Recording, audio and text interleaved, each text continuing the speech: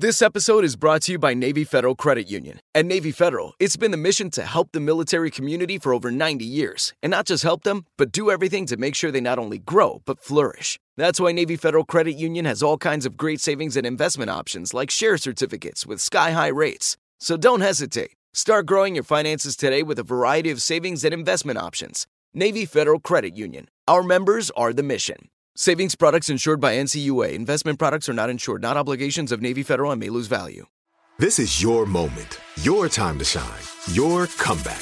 You're ready for the next step in your career, and you want an education employers respect. So you're not just going back to school, you're coming back with Purdue Global. Backed by Purdue University, one of the nation's most respected public universities, Purdue Global is built for people who bring their life experience into the online classroom. Purdue Global, Purdue's online university for working adults. Start your comeback today at purdueglobal.edu. Are you still searching for your perfect place to call home? Well, now is the time to buy at Fisher Homes. If you're looking to move in before the end of 2024, May could be your last opportunity to start building your dream home and close before the year's end. If you're hoping to move in even sooner, Fisher Homes also has homes that are move-in ready and waiting for you, where you can start enjoying the benefits of homeownership even faster. Schedule your personal tour with a new home advisor today at FisherHomes.com and make this spring the season you find your perfect home sweet home. This is Kelly Henderson, and you are listening to the Velvet's Edge podcast.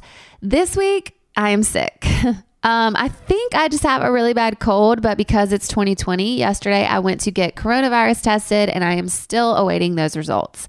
Because of this, I have had to reschedule some interviews, but I am hoping to be back next week with all new episodes of the VE podcast. While I have been resting and isolating, I've also been doing a lot of reading, and I am finding the words love addiction popping up into a lot of my books, my Instagram feed, and also some podcasts I listen to. I find this topic extremely fascinating, as it has also opened my eyes to a lot of the types of anxious attachments that I've personally had in dating relationships and what that stemmed from earlier in my life and even my childhood. Last year, I had an incredible conversation about this exact topic with relationship columnist and founder of the Breakup Bootcamp, Amy Chan. If you find yourself in the same types of relationship dynamics over and over, or if you are going through a tough breakup or divorce, or even if you're in a relationship and you just are finding yourself unsatisfied, I highly recommend this listen and even reaching out to Amy to do further work. The work she is doing with people both in and out of relationships to take back their power and find their true happiness is truly astounding. Here's our conversation. So you're a relationship columnist and an editor at justmytype.ca. I was reading that The Observer called you a relationship expert whose work is like that of a scientific Carrie Bradshaw. Yeah. I mean, I feel like that's a pretty big compliment. I love Carrie Bradshaw. She's great. I mean, yeah, I take really complex topics and themes around love, lust, and desire, and I break it down in a way that the common person can understand. So I inject it with the science and psychology. That's what I was reading about when you said you feel like you have a gift for taking complex topics and theories and just breaking them down into content that a mass audience can understand.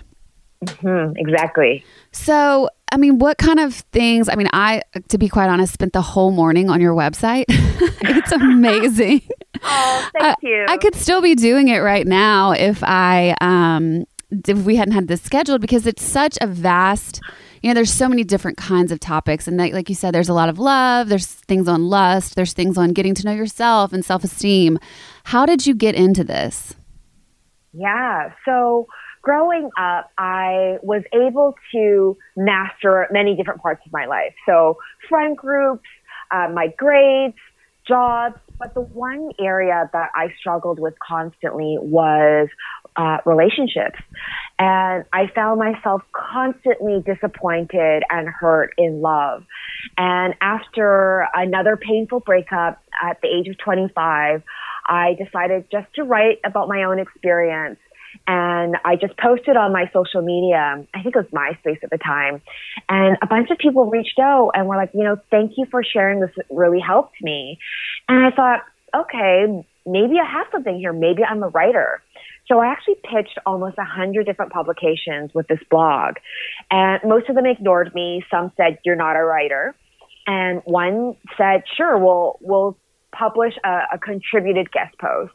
And from that point on, I ended up being a regular columnist for them for 7 years. And it launched my career in writing.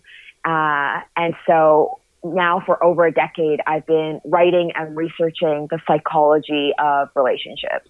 Do you feel like a relationship expert? I think it's interesting. I have a lot of expertise, and I think I will always be a student. And because of that mentality, that continues to strengthen my expertise, if that makes sense. I think the moment you think you have it and you've mastered it, anything, is the moment you will actually start to get less skilled in what you're doing. And so I think I'm going to be a student of love and relationships and emotional communication and intelligence for the rest of my life. So do you, like, when you're writing, do you write about your personal experiences? Like, are you writing about dating that you go, dates that you go on, or is this just things that you're observing in other women or people? It's a combination. So I used to use a lot of my own personal narratives just to kind of connect with the readers. And then I would bring in the science and psychology of what's going on. Now I talk more about bigger concepts, and I'll use either examples of myself. In my book, I use examples of people who've come through Renew and who've had really significant changes through using some tried and tested methods that we've done. So now it's a combination. So you mentioned Renew, which is the breakup boot camp that you started in 2017. And I was reading that you left a 6-figure job, like a 9-to-5 type job, to start this. Yeah. So I was chief marketing officer of a national company, and it was an amazing job. And I had this idea to create this company, which is now called Renew Breakup Boot Camp. And we take a scientific and spiritual approach to healing and rewiring the heart. And I had thought about this idea and sat on it for a long time. And it was inspired from my own breakup. I was living in Vancouver 7 years ago, and I was in a relationship with someone I thought I was going to spend the rest of my life with. Mm-hmm. And I had put so much of my identity in him and us that when that relationship fell apart, I completely fell apart. I spiraled into depression, panic attacks.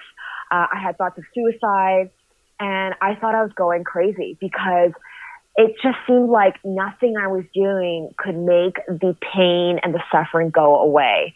And I did everything from therapists to going to energy healings to yoga retreats. And while they were helpful, I found that the minute I went back into my apartment, I was left with the same demons that were in my head.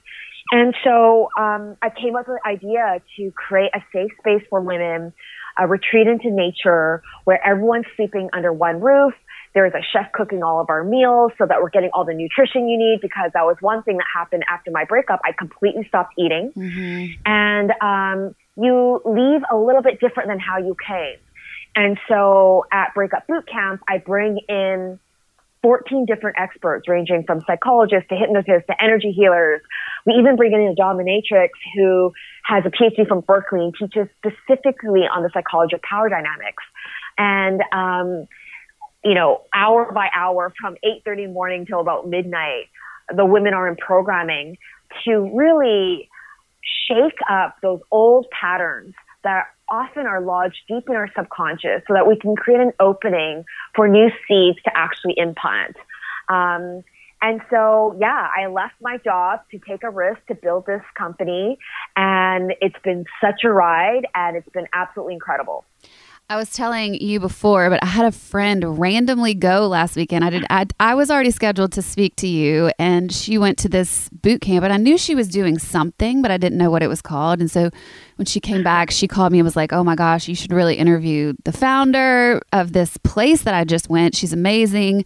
And she told me her name, and I was like, "What? I already have an interview scheduled with her." But when she came back, I saw the difference, truly. I mean, I felt like she was lighter. I felt like she had just discovered parts of herself that, they'd probably always been in there, but for whatever reason, she wasn't able to tap into that.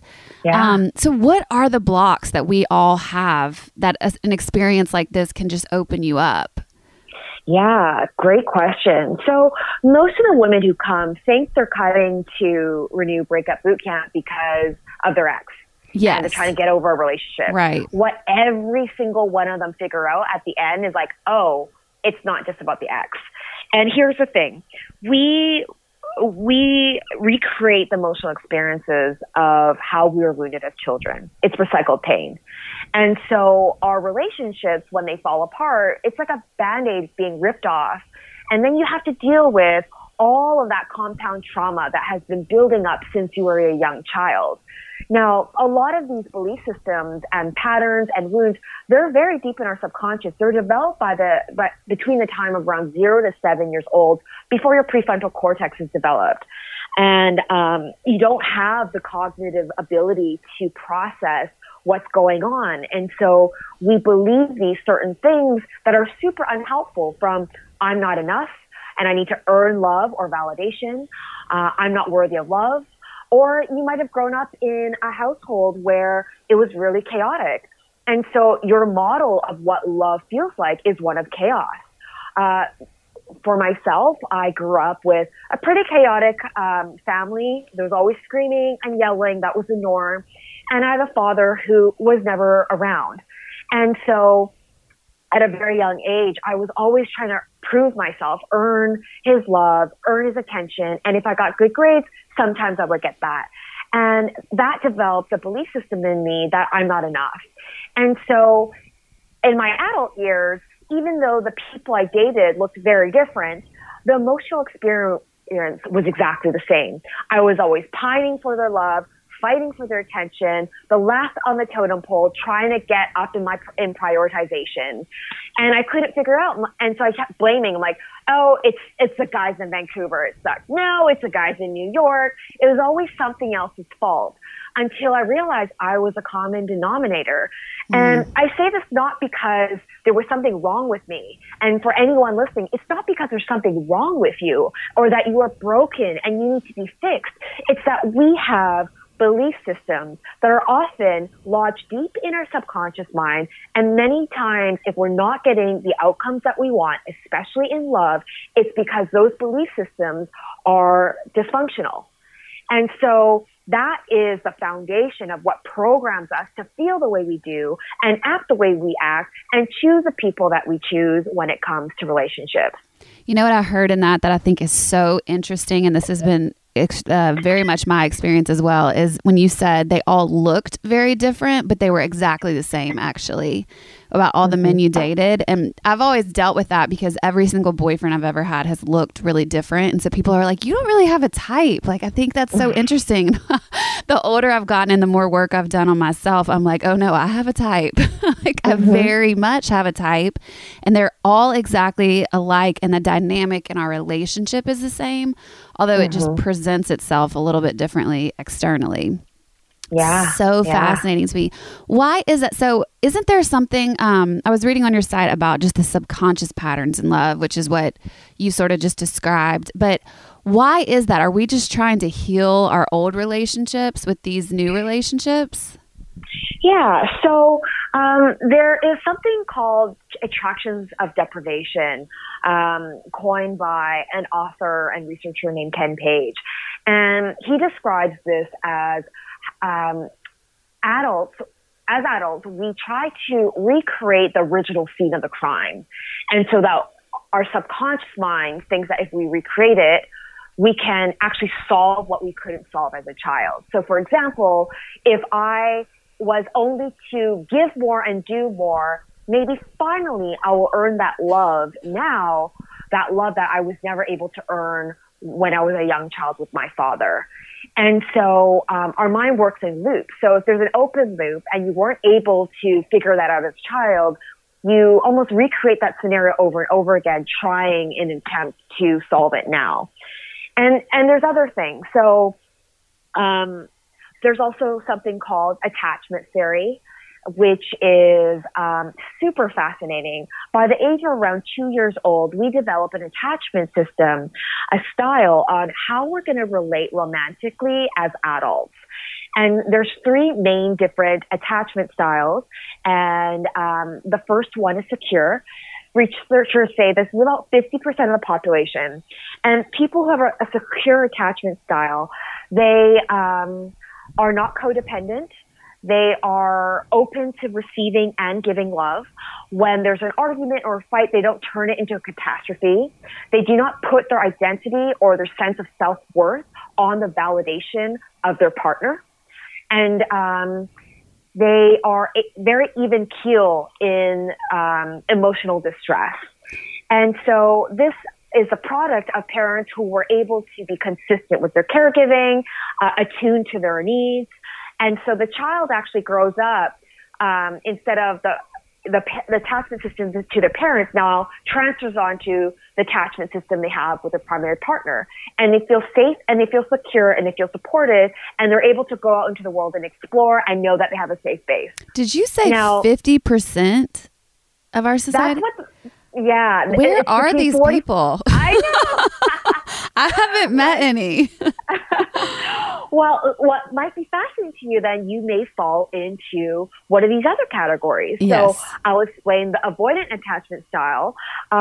This is usually the product of parents who were enmeshing their child, meaning they treated their child as if they had to have an adult responsibility. So it could have been the child acted as a therapist, the stand-in father, the stand-in mother, something other than being the child. They had to take on the role of an adult. Or a child who had very over-controlling parents. This can also lead to someone growing up to have an avoidant attachment.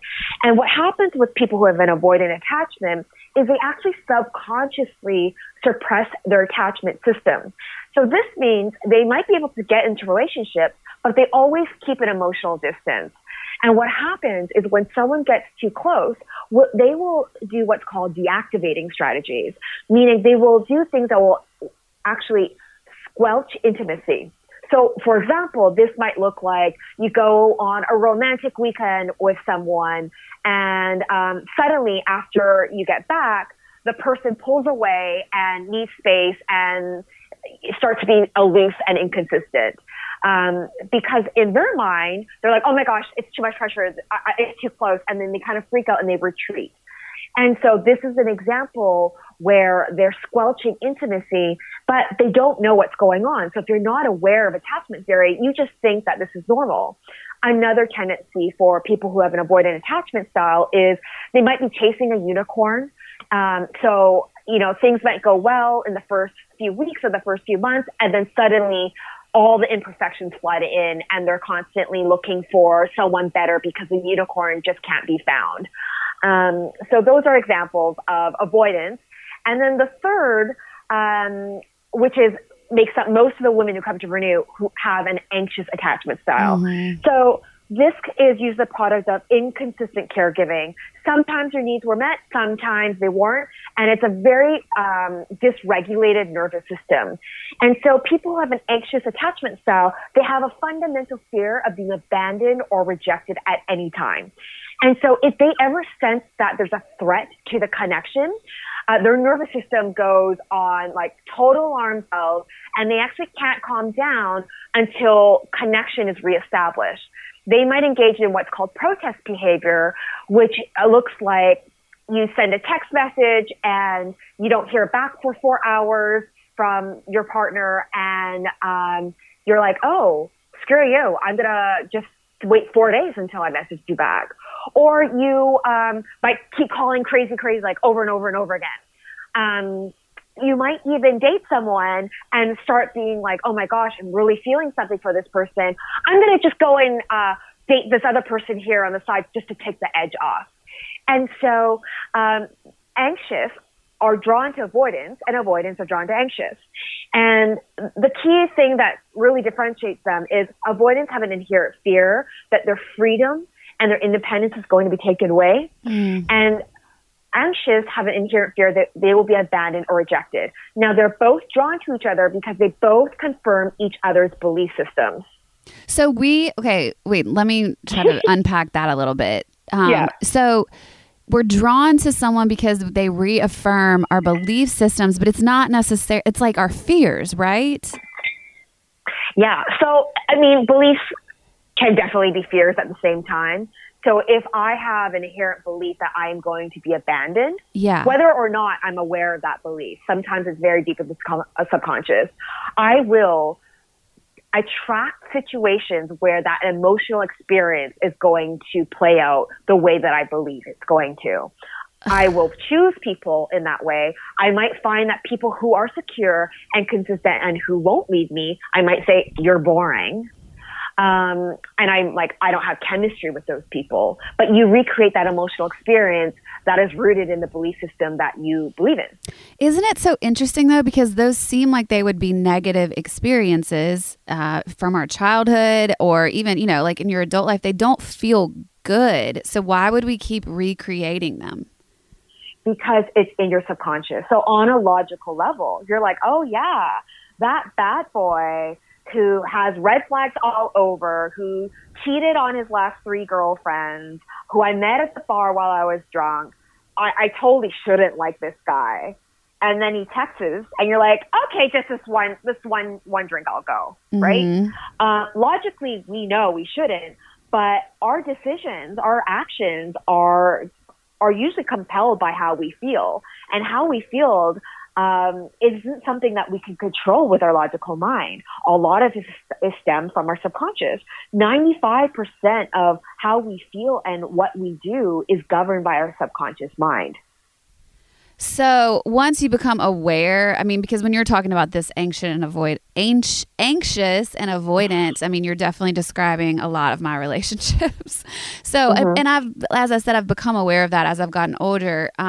But how do you change? I mean, the way that you're describing it as so subconscious, is it that you go to therapy, you have this new awareness, but like, how do you actually change that dynamic? Yeah.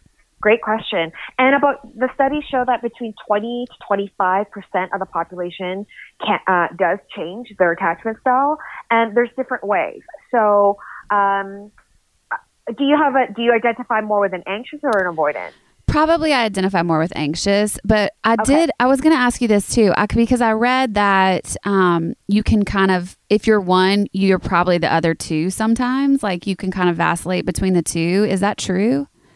So you have one that's predominant, and again, this is pretty much wired in you by their age of around 2 years old. And the way they've tested this, and it's been repeated over and over again, this test, it's called the strange situation test, where they actually test babies and see how they react when their mother leaves the room.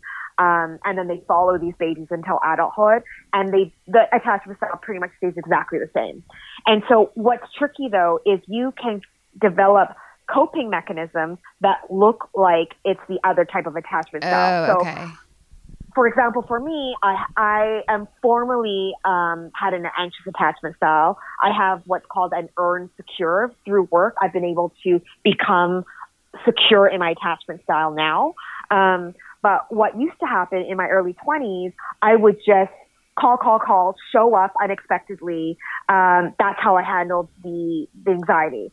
And once I realized that looks crazy and maybe suckerish, I was like, oh my God, I'm not going to do that. So I went the other way around, and I would reject people before they had any chance to reject me. I would take any inclination that they might be disinterested and reject them. So on the outside, it looked like I was an avoidant, but I was an anxious masquerading as an avoidant. It still stemmed from a fear of being abandoned and rejected. And that's why it's important to look at what is the fundamental fear.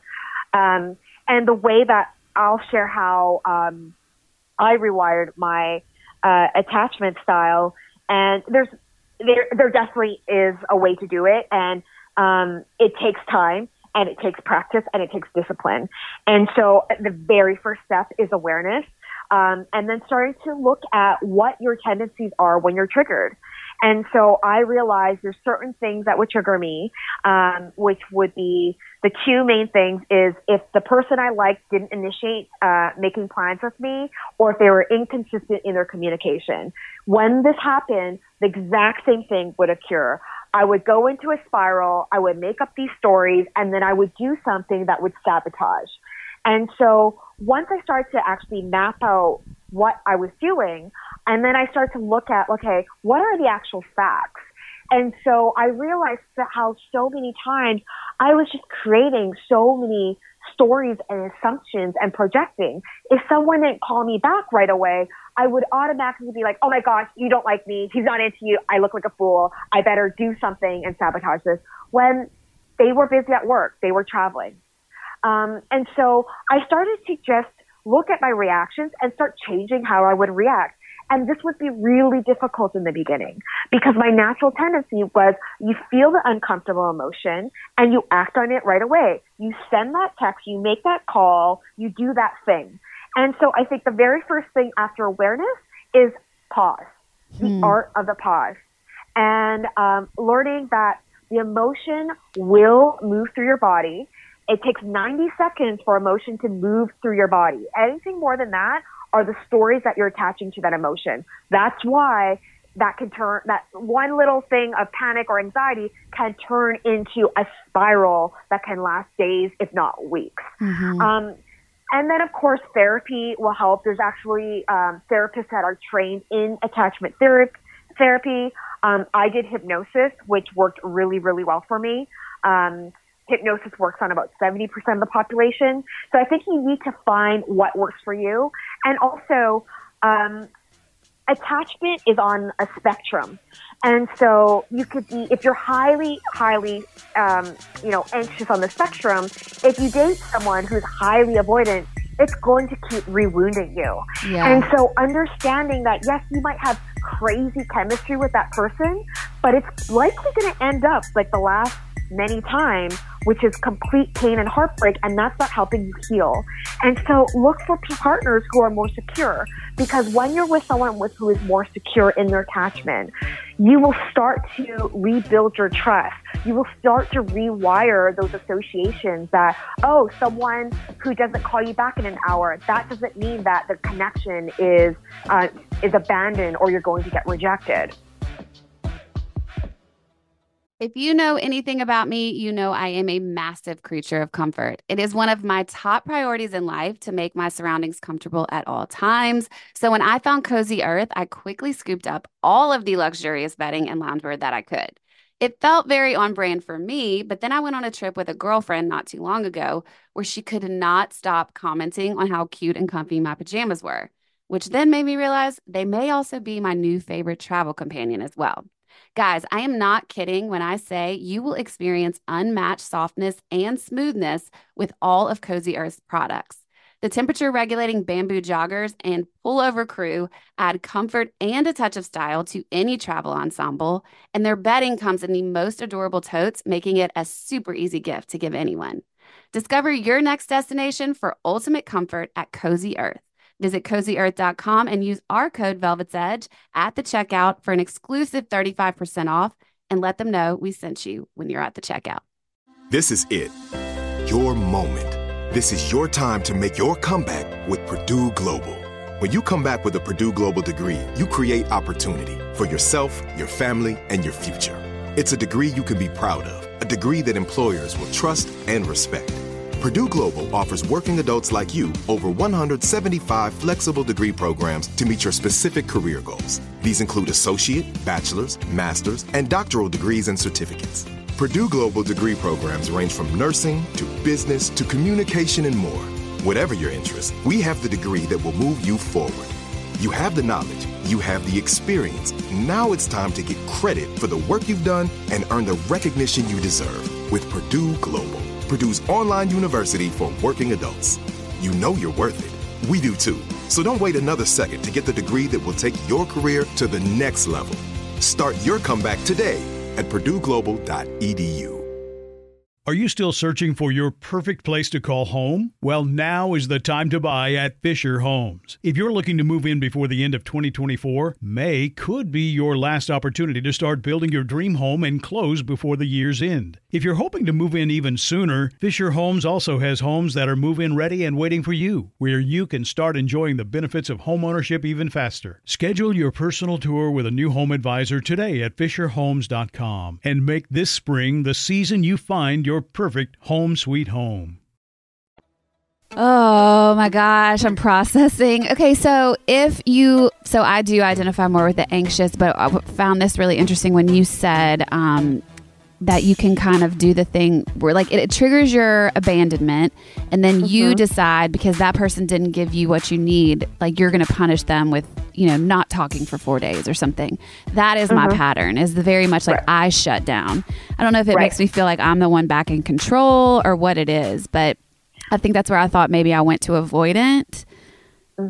Yeah, it's definitely, you make a good point. It's like a false sense of control. Yeah. A false sense of feeling you have power over the situation when really you're stepping away from connection, also sabotaging intimacy. Yes. Wow. So let's say, so I'm obviously identifying as an anxious attachment person.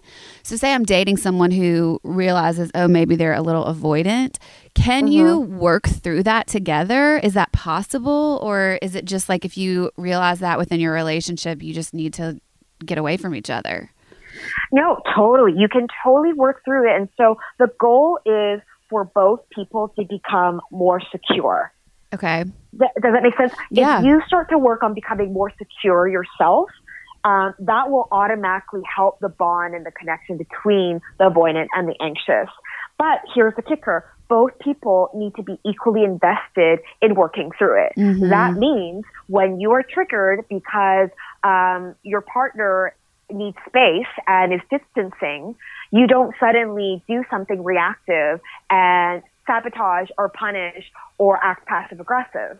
And that means your partner, who has a more avoidant tendency, when they need space, they, instead of withdrawing, they have open and honest communication, even if it's uncomfortable, and says, hey, right now I'm feeling a bit of pressure. It's not that I don't like you or really enjoy this connection, but I need some time. How do you feel about that? It's really practicing this art of open and honest communication, even if it's really uncomfortable. And if two people are game to try to work through this, because if they don't work through it together now, at some point you're going to have to. Right. Otherwise, the same problems are just going to keep coming up over and over again. I like that you say, this is one of your favorite quotes on the website, but it says, chemistry does not guarantee compatibility. Definitely. Yeah. I mean, but isn't that so interesting? Because in our society, I feel like, the spark you feel when you meet someone, or that first eye contact when you feel the butterflies in your stomach and the fireworks going off, like that is so praised as, we just have such good chemistry. But that's not necessarily the key to a good relationship. Oh, totally. I mean, look, if they were to make a 2-hour romantic comedy and the storyline went, two people met, they were introduced by friends, they had a dinner, a week later they had another dinner, and throughout the next few months they went on various dates and enjoyed each other's company. Boring. Do you think anyone's going to watch that? No. Like, it's so boring. But what if, two people met at a party and their parents hated each other and they were mortal enemies, and then they had to fight through, the different politics and all these things, and then suddenly they met. The fireworks is what sells, right? Yeah. It's what sells the songs, the books, the movies. And we've been fed this storyline since we were little kids. And so, what we are sold as this is love is really classic love addiction. Right. It's dysfunctional, codependent lust, and it is not love. And so I think what happens is two things. I think we are bombarded with messages from culture and media that love should be something that is full of intensity and excitement and ups and downs and fiery, rip your clothes off, can't live without you type of sex. If you have to look at the science behind this, the chemistry is really a concoction of dopamine, oxytocin, feel-good chemicals that are happening in your body when you meet someone and you're in lust. These last for about 8 months to about 2 years on a scientific level. And so there's a for sure expiry date. And can you be married for 20 years and keep sparking these chemicals? Yes, but it's not the same as the first 8 to 2 years. You actually couldn't sustain it. It would actually be very, very unhealthy for you. And so there's that, which is like the idea of what love is, which is actually not real and leading you with really false expectations.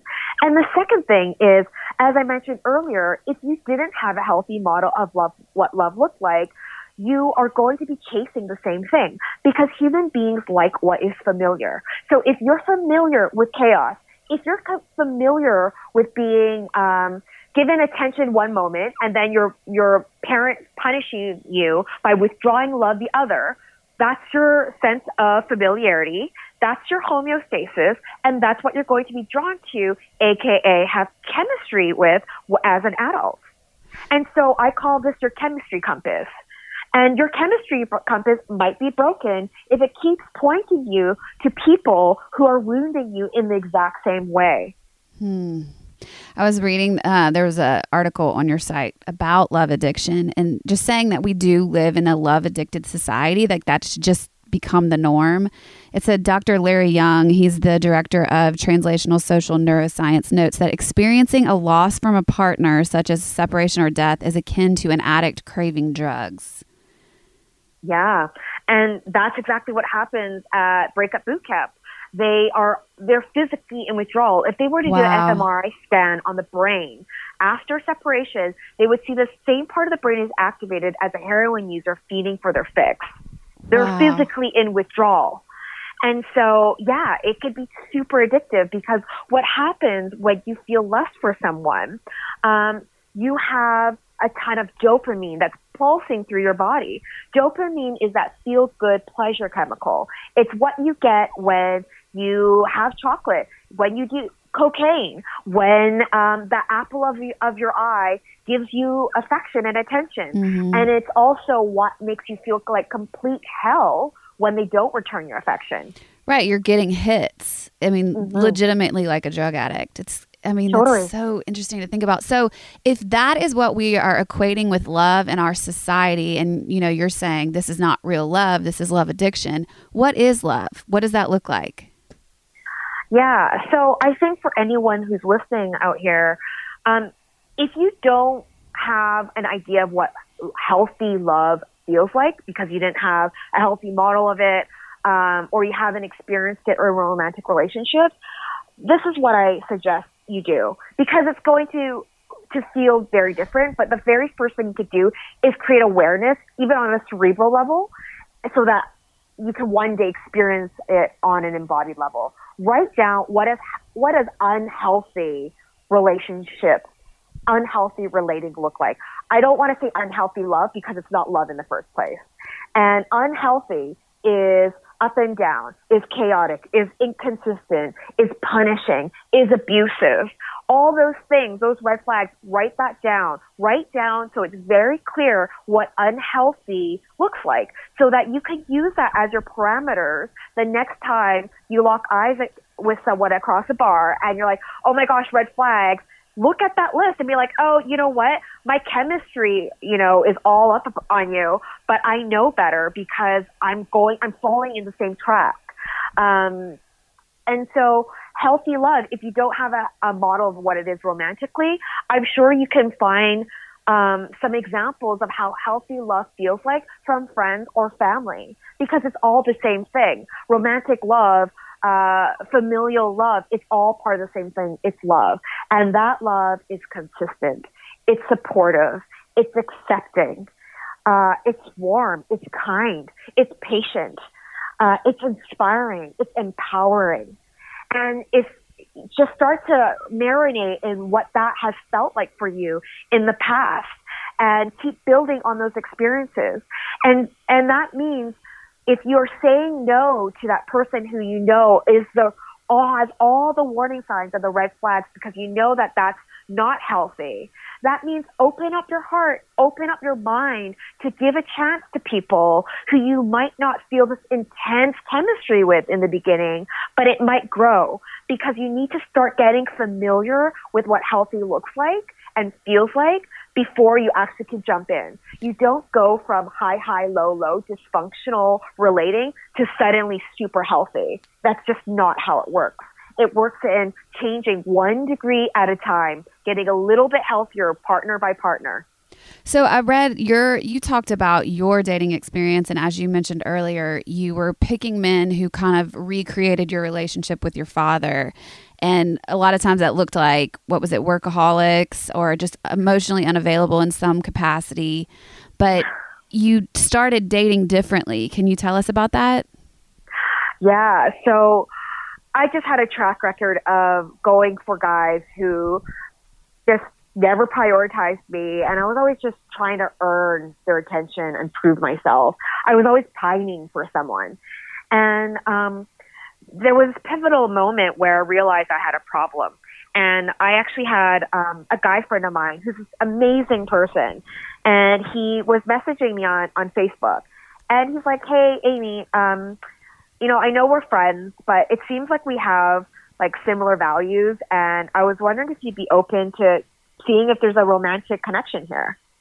And I had a physical reaction of disgust. And I was like, "Oh!" And I remember my teammates at the office was like, "Oh my God, are you okay? What happened?" And I just stopped. I'm like, oh my gosh, like if I'm getting a visceral reaction like this over a nice guy who is kind, loving, intentionally wants to date me, is respectfully asking me, and I'm reacting like this, there is something wrong here. Wow. And I realized that my chemistry compass was way broken.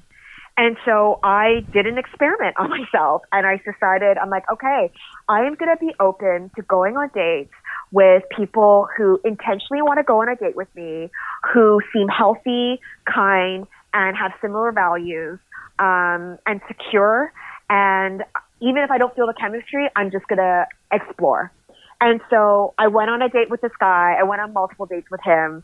And I continued. I probably met 7 different people, going on multiple dates with them. And I did this for about 8 months. And I hit a point of frustration because I was like, this experiment isn't working. Like, chemistry isn't building. And I remember there was one of the guys who earlier on in the very beginning, I had said to him, like, hey, I just want to be upfront with where I'm at. I don't feel chemistry right now. But if you're open to like hanging out, like no pressure as like friends, like I'm down. And he's like, yeah, he's like, I want to get to know you as a human. Like if that's on a friendship level, I'm totally cool with that. And so I would hang out with this person every once in a while and just, not ever feel pressure or anything like that, just as friends. And I remember it was like 8 months after, and this is probably our like 8th time hanging out. We were having dinner, and I remember looking across the table at him, and I was like, oh, like, you look handsome. And I just realized I was physically attracted to him. And I'm like, what the hell just happened? And what happened was, through time, I started to become more comfortable with him. And even though I didn't feel in the very beginning that I had a romantic chemistry with him, I knew I enjoyed hanging out with him. And eventually that spark, whatever it was, turned into romantic chemistry. And chemistry grew because I started to see who he was for his character and for his soul. And that took time. And, if those first 7 guys I didn't, do this with, and slowly but surely get more familiar and more comfortable with what healthy felt like, what it felt like to date someone who intentionally wanted to date me, I would have never developed feelings with this guy. And that's what I mean. It's just 1 degree at a time. You need to get familiar with how it feels like so your brain doesn't just reject it. Right. It's that rewiring. My therapist was just telling me about her experience, and she said that when she first started to heal and grow from this stuff, that she started to be able to walk into a room and could tell the men she needed to get away from immediately because she would be so drawn to them. And that's, isn't that so interesting though? Because I think that if you told someone who isn't doing this work, they would be like, well, what? That's the person that you probably are, super attracted to or have the chemistry with, but that's not always going to be healthy, which I think is so interesting. Yeah. If you don't have a history of healthy relationships, if you meet someone and it's like off the charts chemistry, that's usually not a sign of a green light. It's a red light. Right. There's a reason for that polarity, and it's because that person, you can subconsciously, it's like, oh my gosh, they're going to like really hit those deep wounds of mine. God, it's so crazy. And that also, it's like, for me, I know, just being in the dating world now, it's kind of like, how you trust yourself once you know that might be your pattern. Because if you're drawn to somebody, does that mean it's like the bad chemistry or the repeating the patterns you've always done? I think that once you start doing the work and creating the awareness, it really just depends on where you're at. Right. If, like, as I mentioned, if you have never really looked at this stuff and have a history of dating people who are terrible for you, then yes, your chemistry compass is probably way broken and you're not prioritizing compatibility enough. As you continue to get healthier yourself and more secure, you'll start to see a difference in who you are drawn to and who is drawn to you. That's probably the quickest way to take a look at how are you doing on an emotional health level. And hopefully you get to a point where, you've addressed some of those limiting belief systems that have been kicking around for decades, and you're more secure and you're not basing your self-worth, identity, and self-esteem on someone else, and you have a strong foundation. And when you're coming from that place, you can start trusting your gut and your intuition. Mm-hmm. I do believe that every relationship, or this has been my experience at least, every relationship I've been has been some lesson to get me to the next level of knowing myself greater or being a better version of myself in some capacity. Do you think, that statement, how people are always saying, you can't love someone fully until you love yourself. I agree with that, but I also lately have been bouncing around the idea of relationships truly do show me sides of myself that I didn't even know were in there, or, old wounds that I haven't healed yet, or old traumas. And I was reading somewhere on your website and it said, when you open up your heart for love, anything that hasn't been healed will come out of hiding. Yeah. And I think that's so true, because I can be going about my life not understanding or knowing that stuff is still in there, or, like I said, the old wounds thing, that they're in there. But when I get in certain relationships, it gets triggered and it comes out, and it forces me to kind of face another layer of things about myself or my past, or even my attachment styles. Totally. I mean, I think you hit a point in your evolution where to go the next step is really in relation with another person. Yeah. It's very easy when you're single and not really having to be vulnerable, not really having to create true intimacy, to just be like, oh, everything's all great. It's when you're with someone and choosing to like stick through it that your stuff is going to come up. Yeah. Wow. I love that you say our greatest lesson in this lifetime is to practice opening our hearts even when it hurts, especially when it hurts. Yeah, totally.